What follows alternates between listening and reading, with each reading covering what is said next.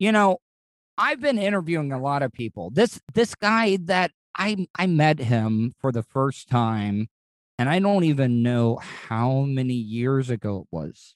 2012, gotta be. It was during the Casey Anthony trial.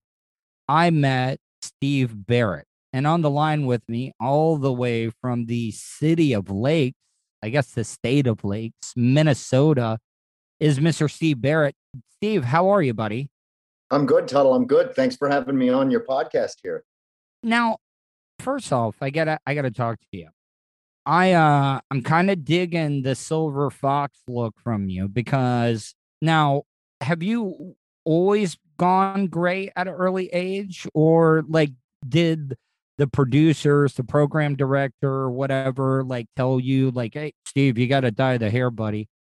Well, I started going gray at a very young age, and it was one of those things in my mid 30s, early to mid 30s. I just started going white on the Kind of like sides, like Taylor Hicks. yeah. That's So I'm why. looking like Spider-Man's boss walking around everywhere, it, and meanwhile, I'm working in the morning, so I've got all this light blasting on me. So one day, the news director just said, "Steve, I made you an appointment. You're going over here. You're getting that hair colored." And they basically had me color it the whole time. The rest of the time, I was at Channel 9, and by the time I stopped coloring it, it was completely gray.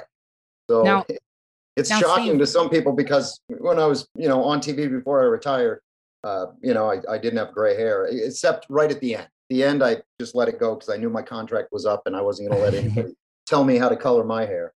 Now, Steve, I'm glad you bring that up because this is one of the things I wanted to talk to you about. Okay, I have noticed in local news, all right, that the men get to age gracefully and the women get put out to pasture. Like there's a double standard there, in my opinion. Am I off by saying that? I think it depends on the newsroom and the market that you're in, and the people that have been around your community for a long time.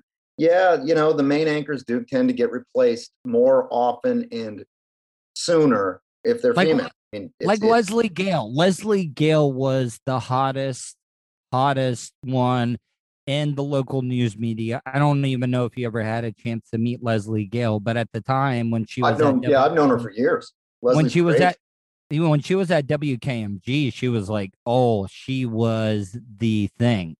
Like people loved her, but it just seems like they let the men like age gracefully. Now, could they get away with the same thing? Like them telling you to dye your hair, could they get away with that with a woman?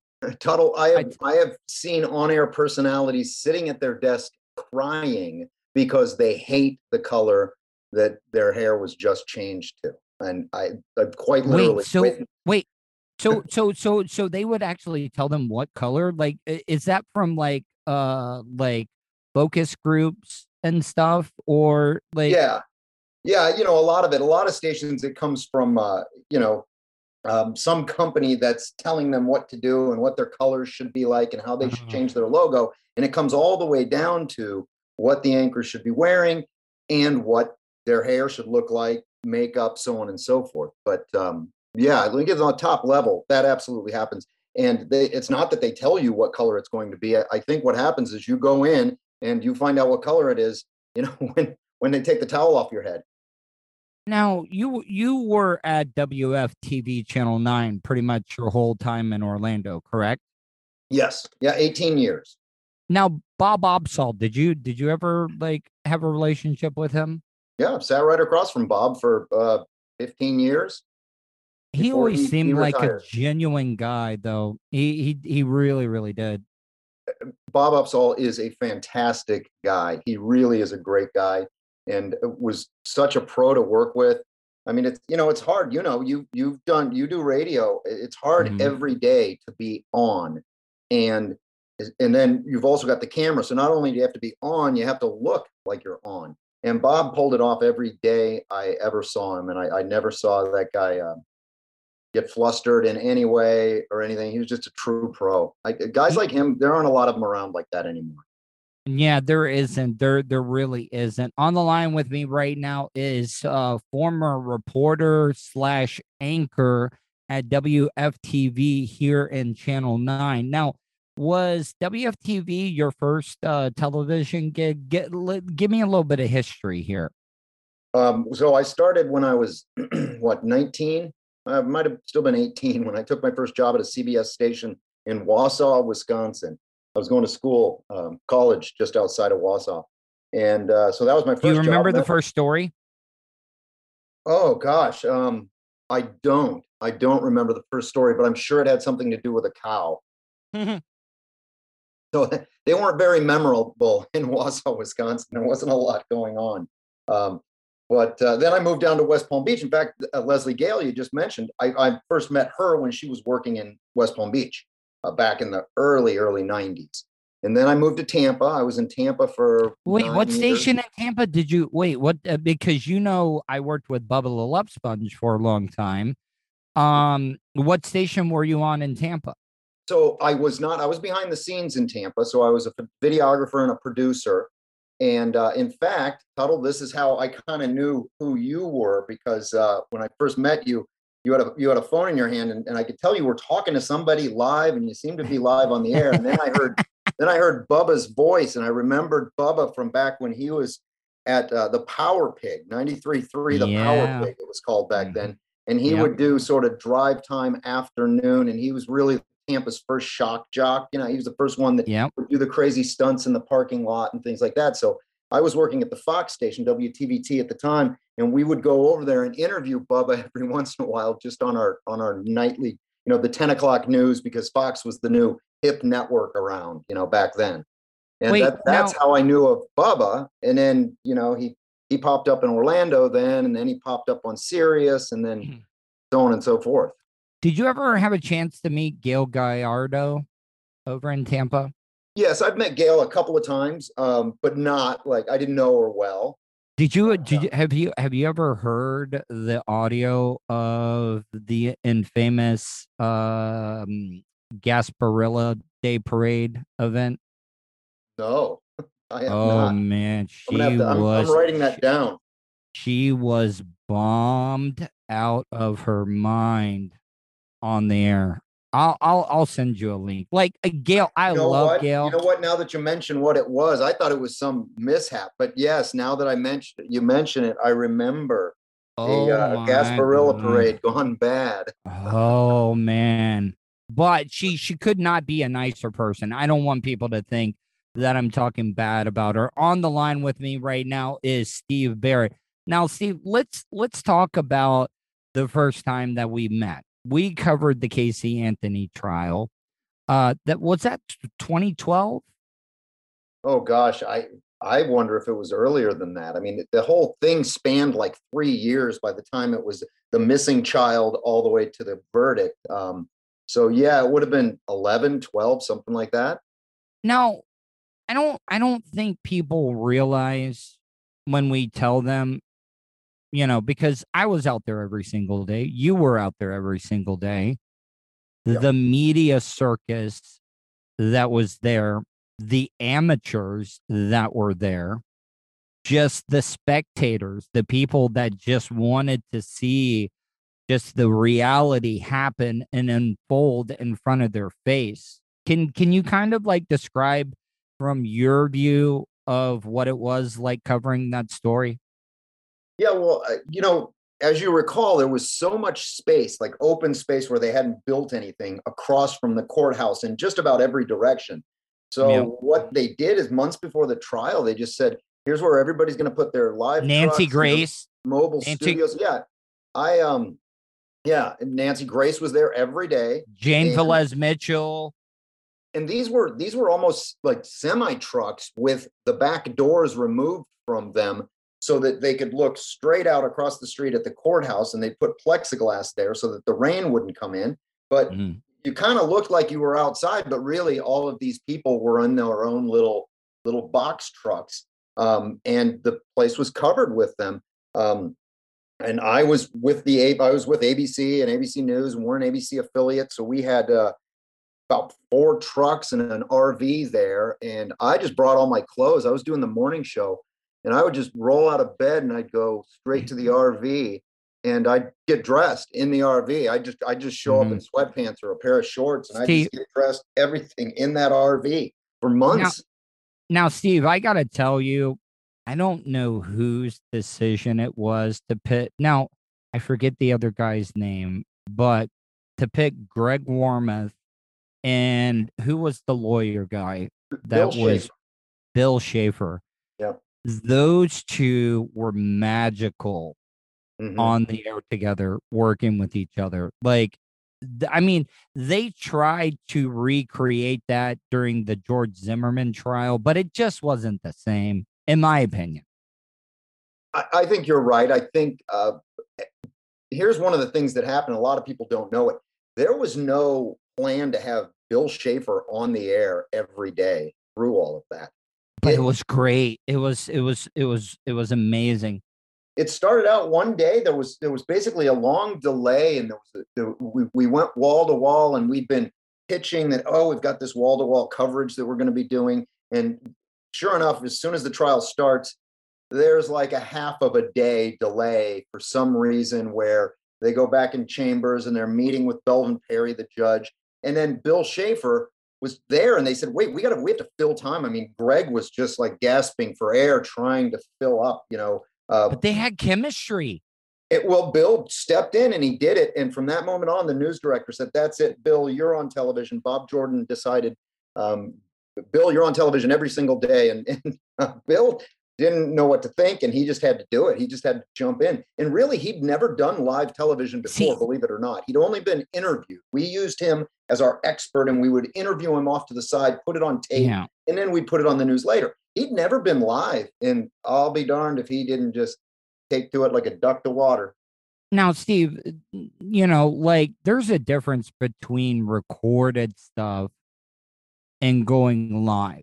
There really, really is. I mean, because I always compare it to like Nick Walenda, the guy that does the tightrope walking stuff. Yeah. It's like when you go live, you got to be prepared for anything.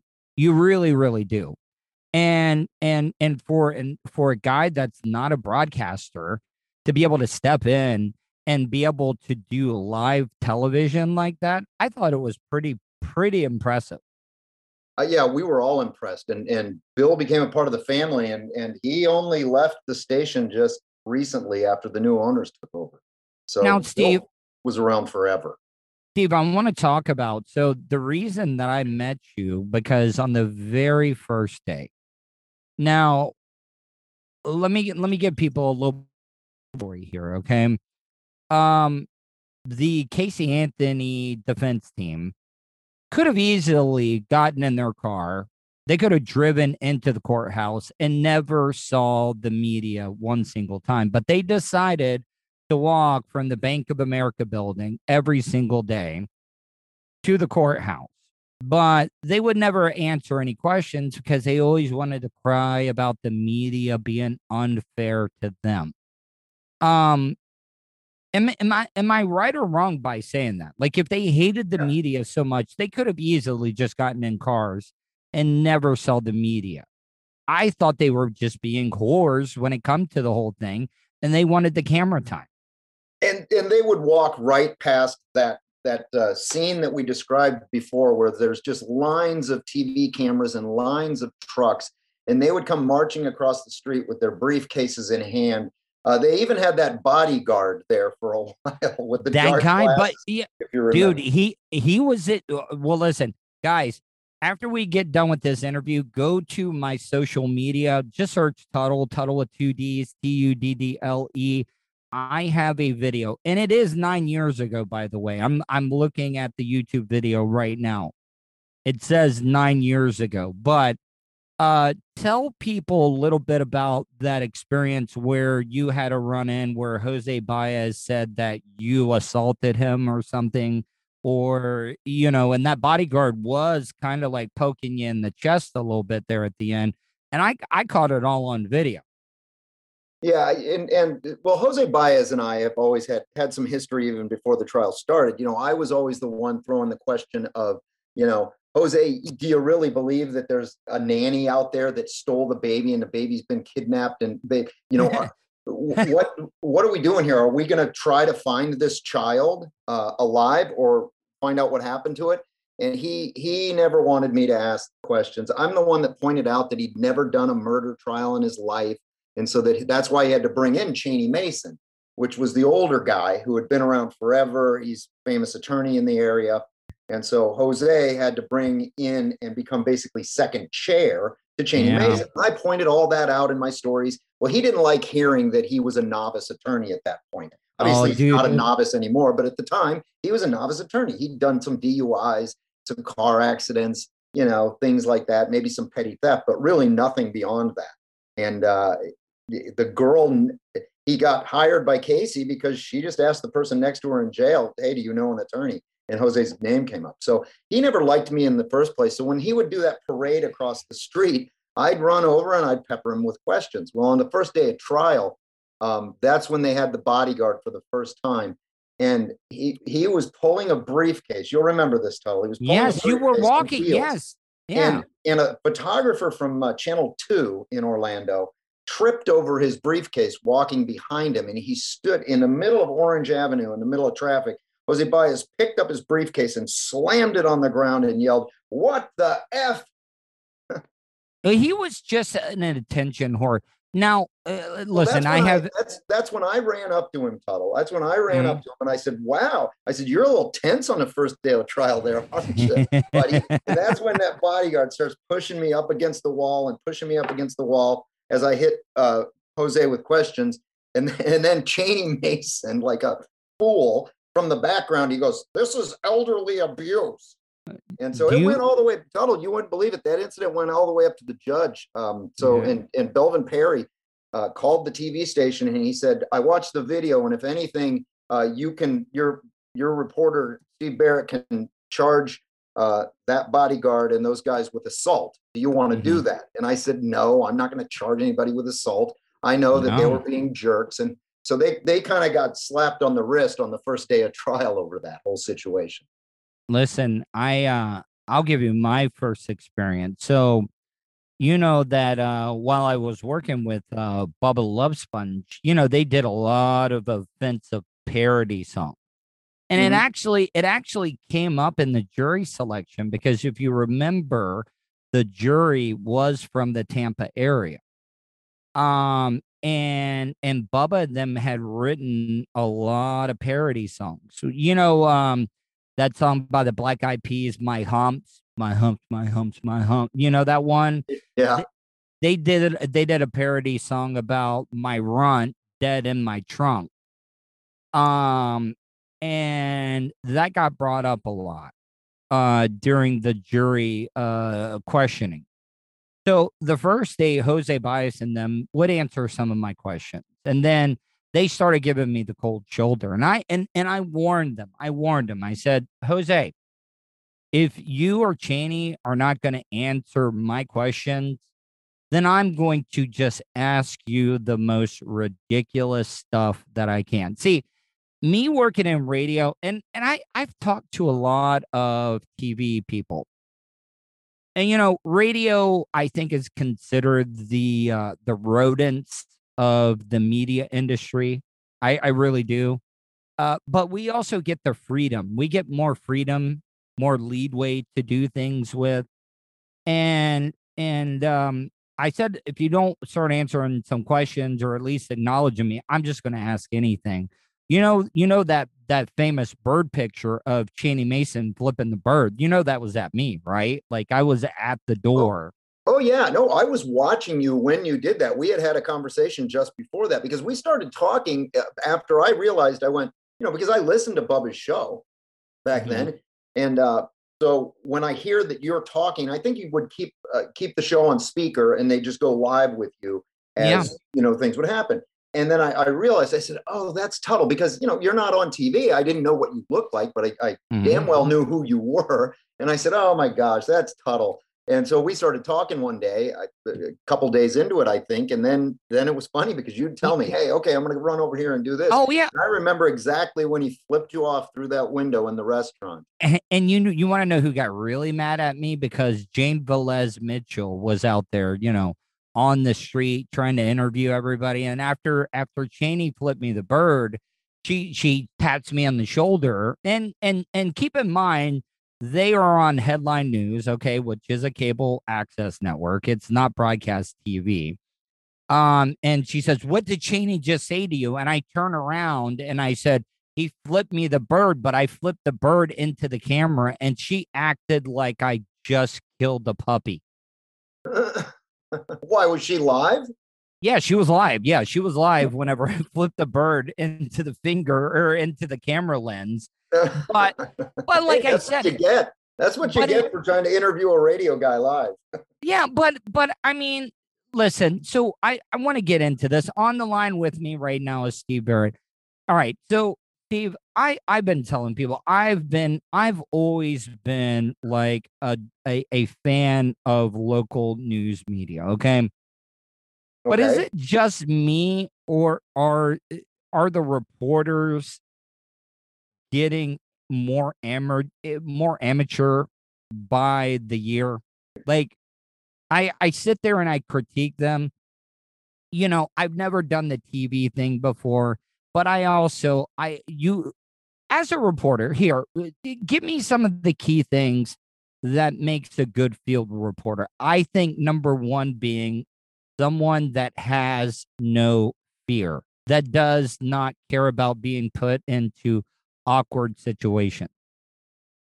Yeah, I think that's one of the most important things. But I think the most important thing is just to have a really broad base of knowledge about a lot of things, whether it's the court system, whether it's the government system, whether it's the school district, or whether it's what police are doing on any given night out on the streets.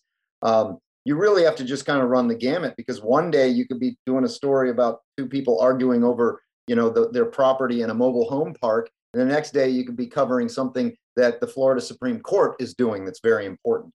So you really have to have a really broad depth of knowledge. And I think that's the problem. You ask, is it changing in these younger reporters? Do they have less experience in that? Are they just pitting good-looking, beautiful people on, and they really don't care how good they are at their job? You know what? That a lot of times that is true. I don't want to insult some of my younger journalist friends because they're really trying hard. But these days, the person reporting your news, or even in the background, the producers, they're writing the news.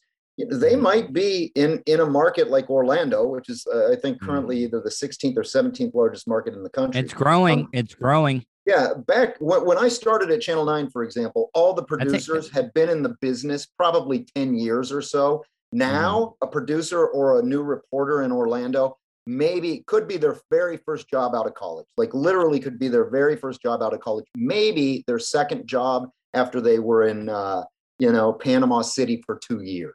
So these people don't have, that's what people don't understand. The experience. Person reading the news and the person writing the news is completely different. And the person writing the news usually hasn't even paid off their school loans, probably still has mom and dad on their car loan, has never owned a house, has never had a kid in school, has never been on a jury, has never had to use the court system at all.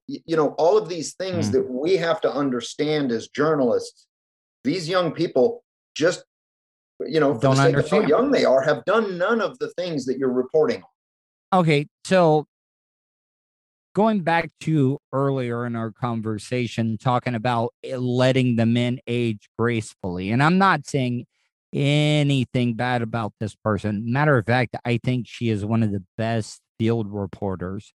Have you ever had a chance to meet Claire Metz? I love Claire Metz. Claire Metz is wonderful. I think Claire Metz is brilliant because she has been in the business since I was in middle school.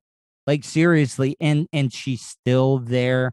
She still covers, and she just has a great delivery. She almost has a swagger to her without having a swagger. Yeah, and you just you just hey Siri my phone. I think when you said Sorry. no, Siri's now wants to know what you want. Um, hang on, I'm going to throw this dumb. Hang on 1 second. I'm going to throw this phone right over here. No worries. Claire Metz has been around for so long. You know that she's basically the queen of Volusia County. Yes, anywhere she does goes, everything Volusia. Everyone knows Claire. Claire can get an answer out of any politician, any police chief, sheriff, anybody. You know, they all want to talk to Claire. And I know even after 18 years in that market, when I went to Volusia County, I knew damn well you didn't get in her Claire. way. You didn't get in Claire Metz's way. Yeah. And she's wonderful, and she's absolutely a wonderful, wonderful human being that knows everything about everything, and that's county. And that's the kind of journalist, Tuttle, that we just don't have those in our communities anymore. Let me ask you this, okay? So you've been out covering stories, and if you don't want to name drop, you don't have to name drop, but have you had any rivalries with field reporters that maybe tried to get one over on you or anything like that? Ones that you were like, I'm not letting this guy get the better story than me. Yeah, I think I have throughout the years, but they weren't like serious rivalries. They were just like trying to get the better angle on something. And but really, there was almost more rivalries within our own television station. And are you kidding me? Yeah, our news director loved it that all of his reporters had to compete with each other for the best. Oh, so competitive. Like yeah, everybody was like, "Hey, Daddy, I want to make Daddy proud." Yeah. So people like Shannon Butler or Kathy Bellich, who was on Jody Fleischer, years ago. Josh Wilson. These were people that we were just competing against each other every single day to get the best angle on whatever that story was that day. But then when it came down to it, you always worked together. But the most competition for me was inside my own newsroom, and that's how our news director liked it. Vanessa Eccles, how was she like at Channel 9? Because I've talked to her a couple of times, and I'm not saying like, you got to be one way on the air because, you have a brand and stuff, but behind the scenes, she is a blast to hang out with. She is. She's very fun. That woman's an angel. She's just fantastic. She was always so sweet to me. And she's one of those that's exactly the same person off the air that she is on the air. And just comes to work every day with the biggest smile on her face. It comes trotting in. She brings all of her stuff in like one of those rolling carts, you take on the carry-on that you take on the airplane. Yeah. She comes in with one of those every day, loads it up and brings it all in and sits down at her desk and just sits there all day, smile on her face, jumps into every conversation, and is just all in all a wonderful person. Marty Salt was the same way. She was just really, I thought you were going to say Marty Stebbins. Marty Stebbins was one of my favorite weather newscasters. I don't know if you even know who Marty Stebbins is. I've heard the name, but I don't recall where he was. He did weekends, but he always wore the flashy suits and stuff. I know this is going to be very, very inside stuff. You want to know who one of my best friends is? And I don't see him enough because I've been in Tampa, but you were talking about videographers, like your cameraman. T. Taylor from Channel 6. T with he's always got that cigar hanging out of his mouth at all times. And boy, he loves the ladies. I know, but I met him one time and he remembered my name, and every single time he saw me, he would spend time and just have a very sincere conversation with me. Yeah, and he's just like that. And he remembers everything about you. And he's just one of those guys, if you have kids, he'll remember their names, and how old they are. And did you have a cameraman you worked with all the time?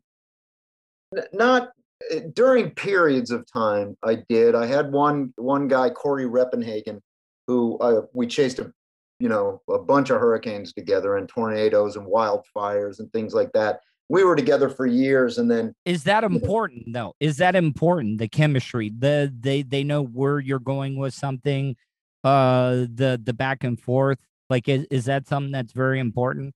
yeah, I mean, it's most important when you're in the dicey situations. You're in a hurricane or chasing a tornado, or even, trying to run around a neighborhood where there's a crime scene and something really bad has just happened.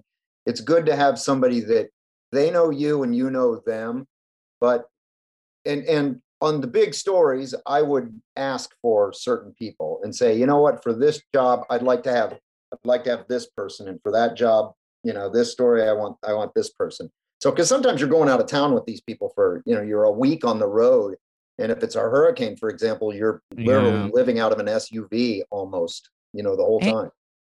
Steve, I want to ask you this question. I just recently spoke with a freelance journalist that does a lot of war coverage.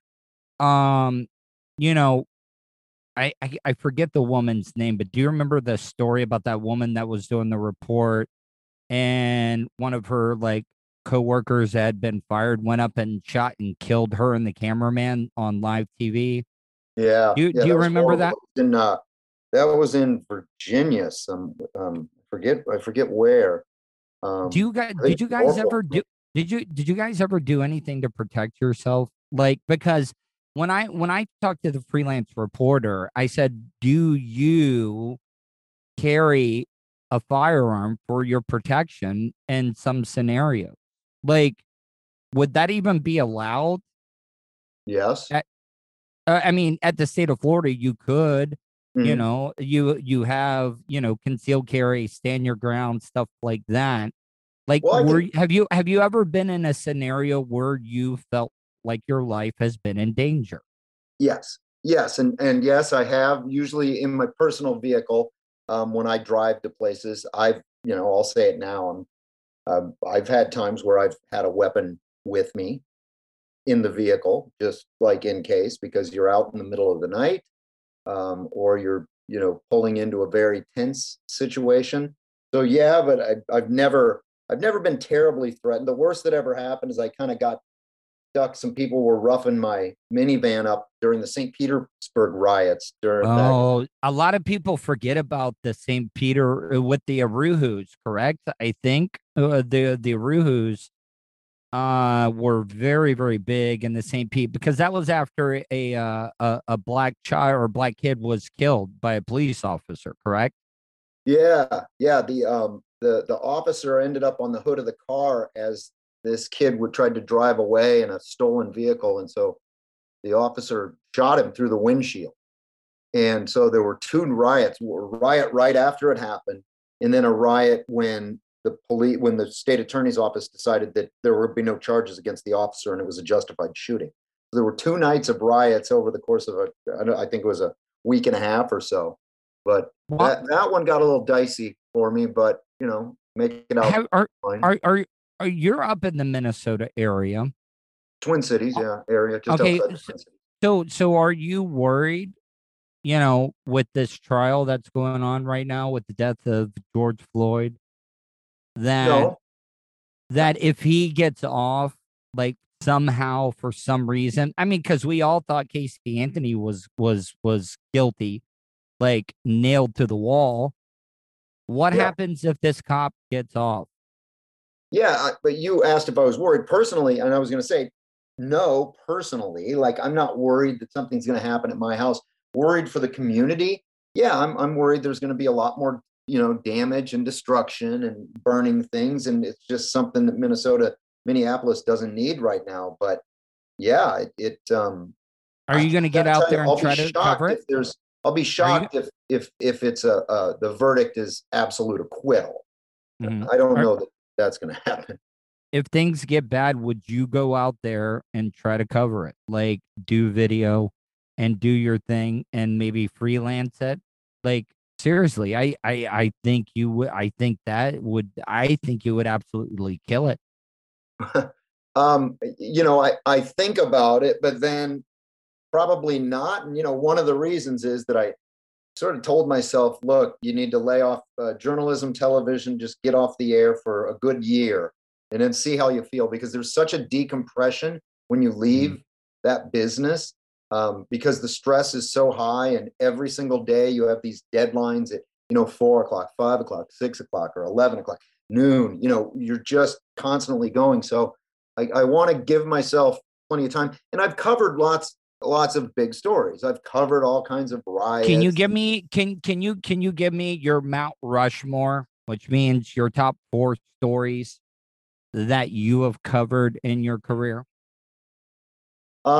So one that I remember probably the most, and just sticks with me, is a helicopter crash over in Tampa, where a police helicopter went down, and I was standing right there at the side of the water, and the helicopter was in the air one moment and then in the water the next moment. Wait, you caught it on camera, and Yeah. and did you just keep rolling? Did you just keep Well, talking? And how do you well, react with that? yeah. At the time, I was a news photographer, so because I spent many, many years behind the scenes before I got in front of the camera, so I was a news photographer, and I basically, yeah, started rolling, and then drove my truck closer, shined my lights, the big TV lights. I plugged in the truck and everything and shined as much light out there as I could, as one of the police officers pulled the back seat out of his car, and as a flotation device swam out and rescued the pilot. But then the officer that was in the helicopter as a spotter drowned. And on my raw video, you actually hear the screams as we tried to find him, and we never could find the second guy, and he died that night. Let And so me. that was a real hard one, because it was a police officer that I Mhm. was listening to screaming for help, but it was in the black of Tampa Bay, about, As I a don't know, maybe reporter, 100 yards offshore. do you get involved? Because, you look at all these wildlife videos like Steve Attenborough, and they're always like, no matter what happens, you do not get involved. You know, I as don't a reporter, do you get involved, or do you hold your post and get the video? know. Absolutely. If, for example, a kid fell in a raging river, and absolutely, I would stop doing my job and do what I need to do as a human being. And I think that journalists that say that they wouldn't do that, I just think that there's something arrogant about that makes them think, oh, I'm journalist above all else, and that makes me better than someone else for some reason. No, stop what you're doing and help another human being. I mean, look at what happened with that poor woman up in New York. They got kicked just the other day, um, as she was, I think, walking to church, and the guys inside the store just closed the door and let her get beat up. Didn't go Yeah. out and help her. That I would not do. So yes, I'd get involved, Tuttle. I So, would jump right in. it was just listen, I knew that you would. It was just a question that I had. So give me another example of another big story that you've covered over the years.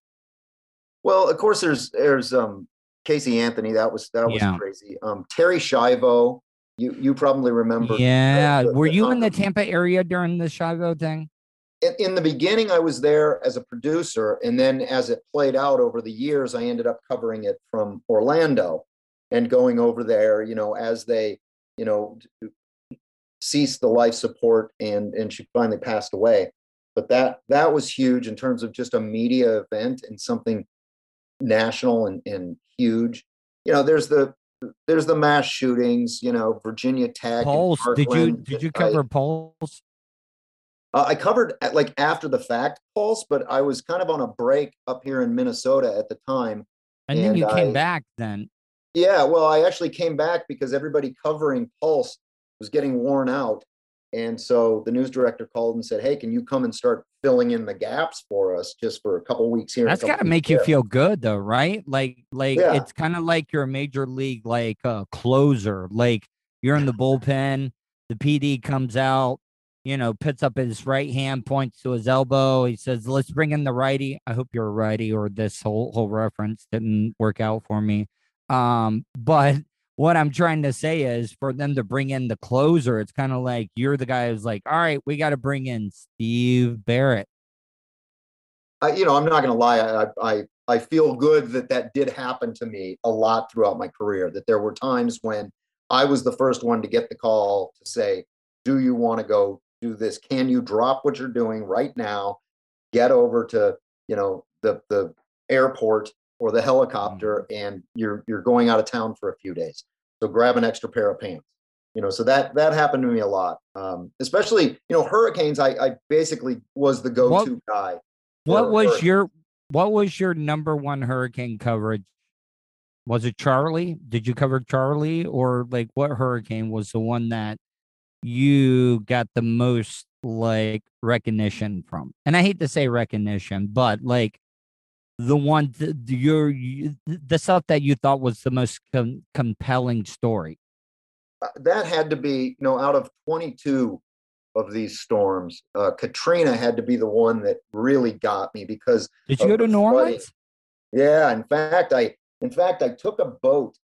We'd get up in the morning and we'd take boats out into the city to rescue people, and the rescue teams were cutting holes in rooftops, and people were climbing out of their attics, and people were making lines and trying to wade through the water with like things like an infant in a cooler. Geraldo Rivera, like, okay, I'm sorry, I hate to interrupt, but and this is something else I want to talk about. As a journalist, you have to stay unbiased.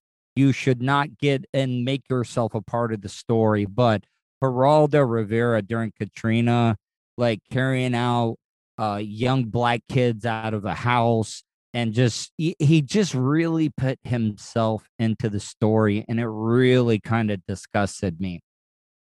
Yeah, I can see there were a lot of people, I think, doing that, trying to be part of the story and watch me help rescue these people. I went out on the boats a lot, but I didn't I let the professionals do their job. And I got stuck. Actually, I got lost, and they called my family and said, we can't find him because I went too far into the flood one of those days.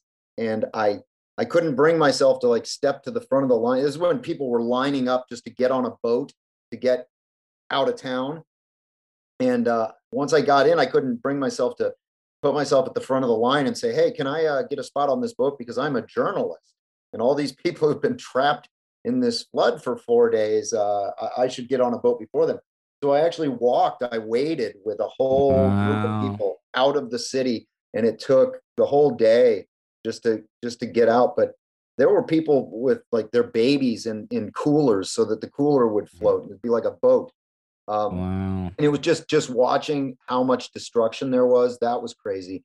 And then of course, Andrew and Michael. Wait, so Andrew, like were you really down? See, because I am a storm junkie. Like I am a nerd for the weather. And I still to this day think Hurricane Andrew is the strongest storm that has ever hit the United States, in my opinion. Because you got to think about this. Hurricane Andrew was so like strong. It ripped off the radar off the top of the hurricane or National Hurricane Weather Building. And they couldn't even get readings at one point. No, yeah, and part of that was because, it was just so amazing. You could turn yourself around in Homestead, Florida, and in every direction, everything was flat. It's gone flattened. And then those tent cities went up, and you just couldn't believe that it could wipe something out like that. And that's, a lot of the hurricane, the construction requirements for hurricanes, those codes were really beefed up after that. So you had so much destruction because there weren't great building codes back then. Steve, when I first started in radio, when I was part-time, my dad was an iron worker. So I was an iron worker while I was working part-time at Real Radio. And they always made the gymnasium, the one building that's hurricane proof. And you would not believe how many welds we had to put in between each gap. Probably about 30 screws in between each bar joist. Then they laid almost like a concrete filling over the top of it. So what I'm saying is they practically made those buildings like bomb shelters after Hurricane Andrew. Yeah, they did. And, it reminds me, though, there are still some gymnasiums that aren't like those bomb shelters. And during Hurricane Michael, just a couple of years ago in Panama City, the high school downtown had the whole roof completely ripped off of the gymnasium. So, not all the schools are built like that yet. There's still a lot of relics that can really sustain some serious damage. All right now on the line with me is Steve Barrett. I only have a few more questions. I don't want to keep you on for too long. Okay, so now what is the problem with journalism today? Okay, see, because a lot of people get this mixed up. Okay, they look at MSNBC, they look at CNN, they look at Fox News, any of the 24-hour cable news networks. They look at that as journalism. And I keep trying to tell people, I don't support either side. I'm not a liberal. I'm not a conservative. Matter of fact, pretty much don't trust any of the politicians. But why? I mean, that's opinionated journalism. Why are Americans so dumb that they believe that that is the real news? I think that most Americans do realize that, if you're watching CNN and you're watching MSNBC or you're watching PBS or really ABC, NBC, CBS, you're watching far left journalism, far left, and they leave out certain facts and they don't say certain things, and it's very much agenda driven. And then if you're watching, One America, Fox News, you're on Breitbart, that's all over on the right side. And if you don't think that if you don't believe that one side is left and one side is right, like you're smoking something that's probably not healthy for you, because it's a fact. And if you watch, if I switch back and forth all the time and I watch, how does CNN do this angle or this? How does, Fox News MSNBC, CNN, Newsmax, I watch them all. And I can absolutely see the difference. And I think if you train yourself and you get yourself to watch the station that you might not necessarily agree with, I think you're on the right track there. And then find a lot of other places to get your journalism from. And social media, though, people read stuff on social media and they just believe it as fact. And I think that is a very dangerous thing. Back in the day when our forefathers created the Constitution and the Bill of Rights, they never thought, hey, man, in the future, there's going to be this box that's going to have moving pictures and we're going to be able to get all the news from it. No, they didn't. Guess what? They had to make new laws. They created the FCC. Do you think that there needs to be laws made when it comes to regulating social media, or is that a violation of the First Amendment? I don't think it's a violation in terms of antitrust. I think there's a monopoly.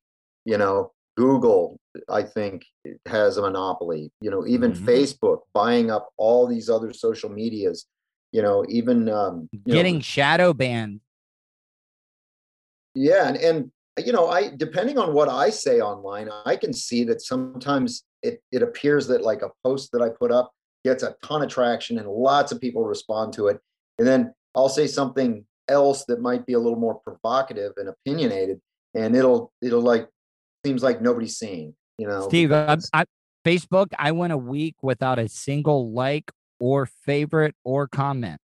That is, and I'm not saying like I'm some big name, but that's virtually impossible. Yeah, and I've noticed that. So something's going on there. And yeah, do I think that at the government level, they should be breaking up some of these companies? I think it's probably best. And I think, even on local television levels, what is happening to local journalism, which really people should be focusing on local journalism. What's happening with your governor, what's happening with your city council, your mayor, your school district, all of that is what people should be paying attention to. Washington is another thing, right? But if you really want to help your community, focus on what's happening in your community. Local And news. what's happening in journalism in these communities is these huge corporations are buying up all the television stations in all the markets. And then they I all work for I've worked for the radio. Oh yeah. I mean, iHeart. Yep. iHeart, Cox, I worked for, when I was in news, I worked for News Corporation, which is Fox. I worked for Cox Scripps owns Howard. WFTV. Doesn't Cox own WFTV? I They think did. They did. Now did. a company called Apollo owns them, and they just go by the name Cox Media Group, but they've been sold. It's one of the reasons that I left because, all the benefits and stuff were changing. And so What happened there? Yeah. What happened there? Did you leave? I'm not saying like you left on bad terms or anything, but what was the thing that made you pull the trigger to leave Channel 9? So I felt like the job was really starting to like take a toll on my health just because of the stress and just because, you're cooped up in vehicles for so many hours of the day. You're bending over, looking at your laptop, all kinds of reasons. And then my contract was up. So, I wasn't going to negotiate a much, much better contract at that point because the company had been sold. And frankly, the new company just wasn't willing to spend as much money as the old company had been. So I just said, look, my contract's up. Thanks, I'm going to go. And I could have signed another contract. I just wasn't, my heart wasn't in it. It was Then you got married to find though. something else. Yeah. You got married.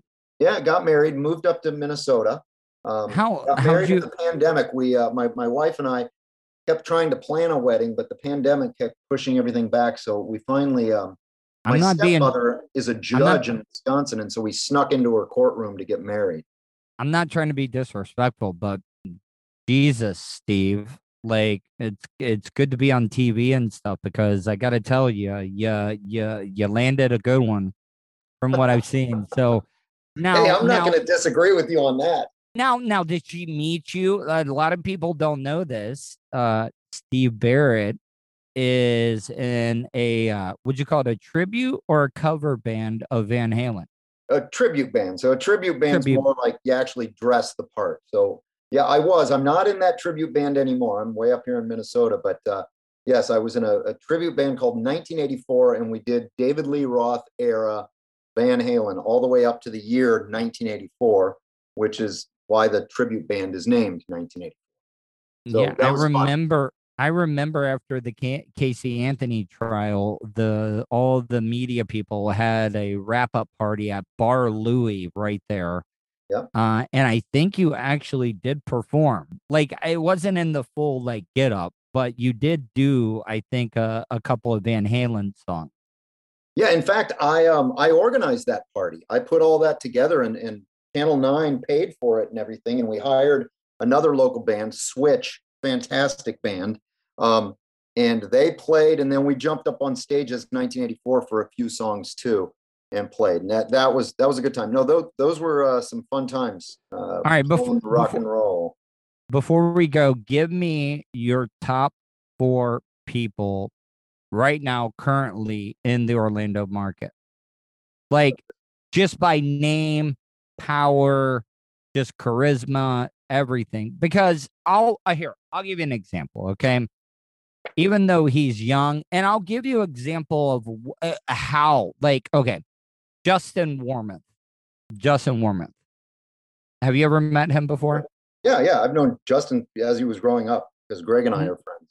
Listen, I think the reason, look, he was eventually going to get the anchor job anyways, but he covered a story because do you remember he like covered Brevard County, that area when he was when he was a reporter, and he did a story about these manatees being stuck in a canal, like a drainage canal type thing, and like he was there all day covering it.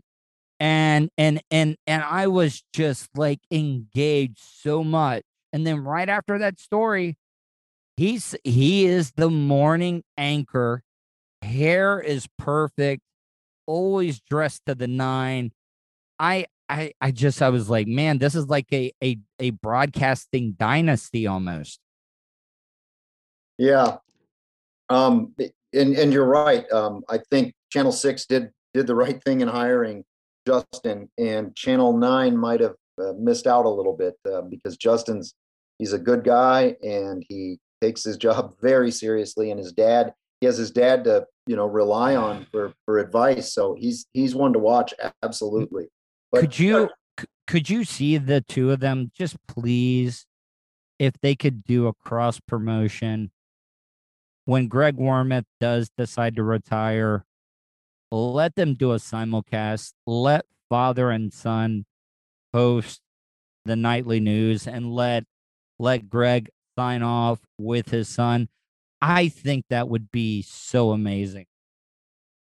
Yeah, that would be cool. And I don't know, maybe It'll never happen. It'll never happen. No, I don't think it would.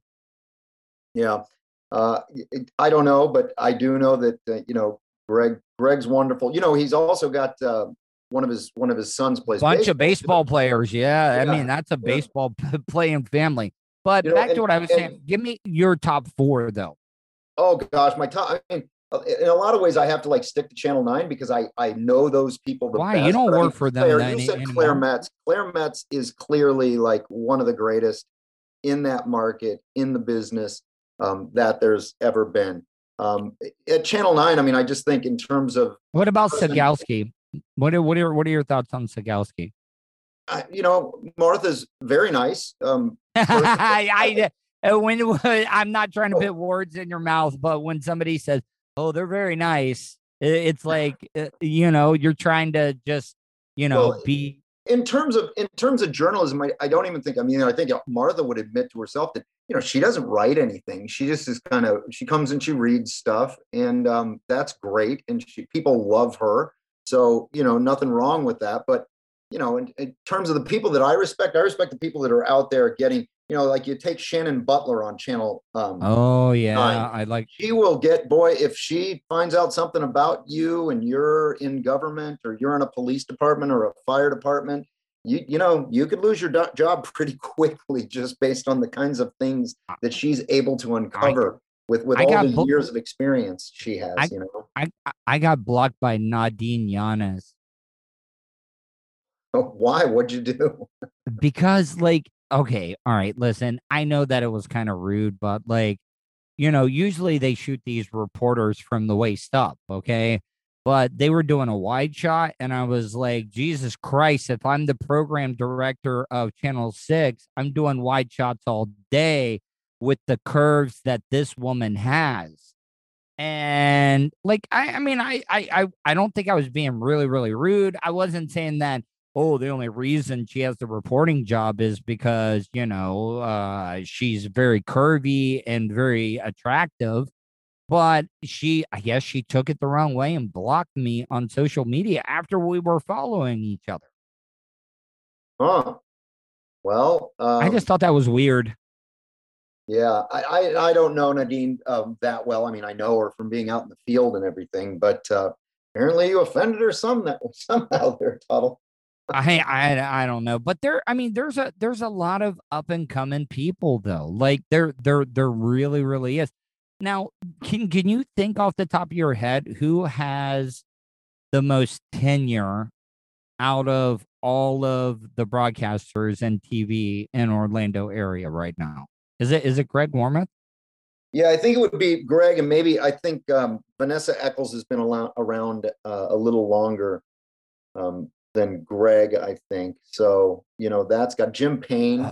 Seems to me he's been here forever. Sweezy, Sweezy's gone now too. And I know. Sweezy, there was rumor that Sweezy was going to pop up somewhere else. Yeah, she's doing the Growing Boulder show with Middleton. Yeah, Mark think. Middleton. Yeah, and the other guy, I think I forget his name as well too. But the new person that they brought in, I don't know. Her name is Kelly Ann Class with a K, and I don't know. I just love Sweezy. You also want to know who I love to death and has always treated me so kindly? Amy Caulfield. Oh yeah. Yeah, I don't think that I've ever met Amy, but she seems like very nice. Very Did sweet you ever person. did you ever meet Eric Weber? Yeah, I did meet Eric Weber, but it's, we, again, it was running into each other at Competition. a city council meeting and Yeah. talking for 10 minutes or hanging out, at some crime scene tape at a murder or something like that. Well, listen, I'm sure that we just bored the absolute fuck out of my audience nerding out about the news, but I got to tell you, this is the most fun conversation that I've had in a really, really long time with a guest. Steve, tell people how they can check you out if they want to find out any information about you or stay in touch with you. Well, I mean, the easiest way is just, my Facebook page. I think if you type my name in Facebook, I'm the person that pops up the most. So, I mean, that's the easiest way. I'm trying to keep a low profile, Tuttle. You're not helping me out here. No, I'm just I'm trying to, like I said, just stay off the radar for a while, see how I like it, and but of course, I have plenty of people, on my Facebook page, for example, saying, hey, when are you going to come back to Orlando? You left and came back once. Do you have plans? No, that's no. I've told myself. What if one of the other competing stations offered you a boatload of money I don't in know. Orlando? I don't think it would have to be a boatload of money. What if they wanted to give you an anchor spot? Like, I never really wanted desk. to do the anchoring thing because to me, you're watching Just reading a what's happening. teleprompter. Yeah, you're watching what's happening on the monitor in the studio. I like to be there at the scene of the thing that's happening. When they're rescuing someone or they're trying to solve the murder. What happened? What do neighbors know? Going door to door, Well, trying to find somebody that shot some video of the car crash, or the bus rolling over or something like that. That's the kind of stuff I like to do. So anchoring to me is not something that really interests me. One last question, and I promise this is the very last question because, like, we've been talking, like, seriously, this is how well the interview has gone. We've almost been talking for an hour, and it doesn't even feel like that. What is the one technical difficulty or flub or something that you have had during a news report?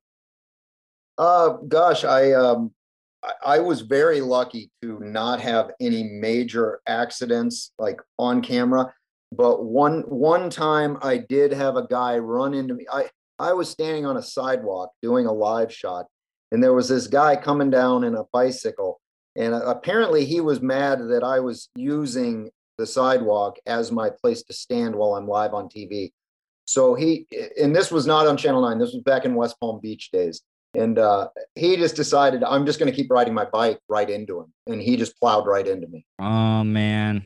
And I mean, I didn't see it until did you take right a bump? out of the corner of my eye, and I said, "What?" And he said something like, "Yeah, you're in the sidewalk," and he just kept on riding, and I just kind of had to go, "Sorry, somebody just plowed me over." Oh, so you took a bump on the deal, but did you get right back up and just finish the report? Like, yeah, he knocked me off camera, and you could see it. We went back and looked at it. I've got it on tape in my files somewhere, but he just knocked me out of the screen, and I had to pop back in and go, okay, well, I guess that was a bicycle, and I just went on with my report.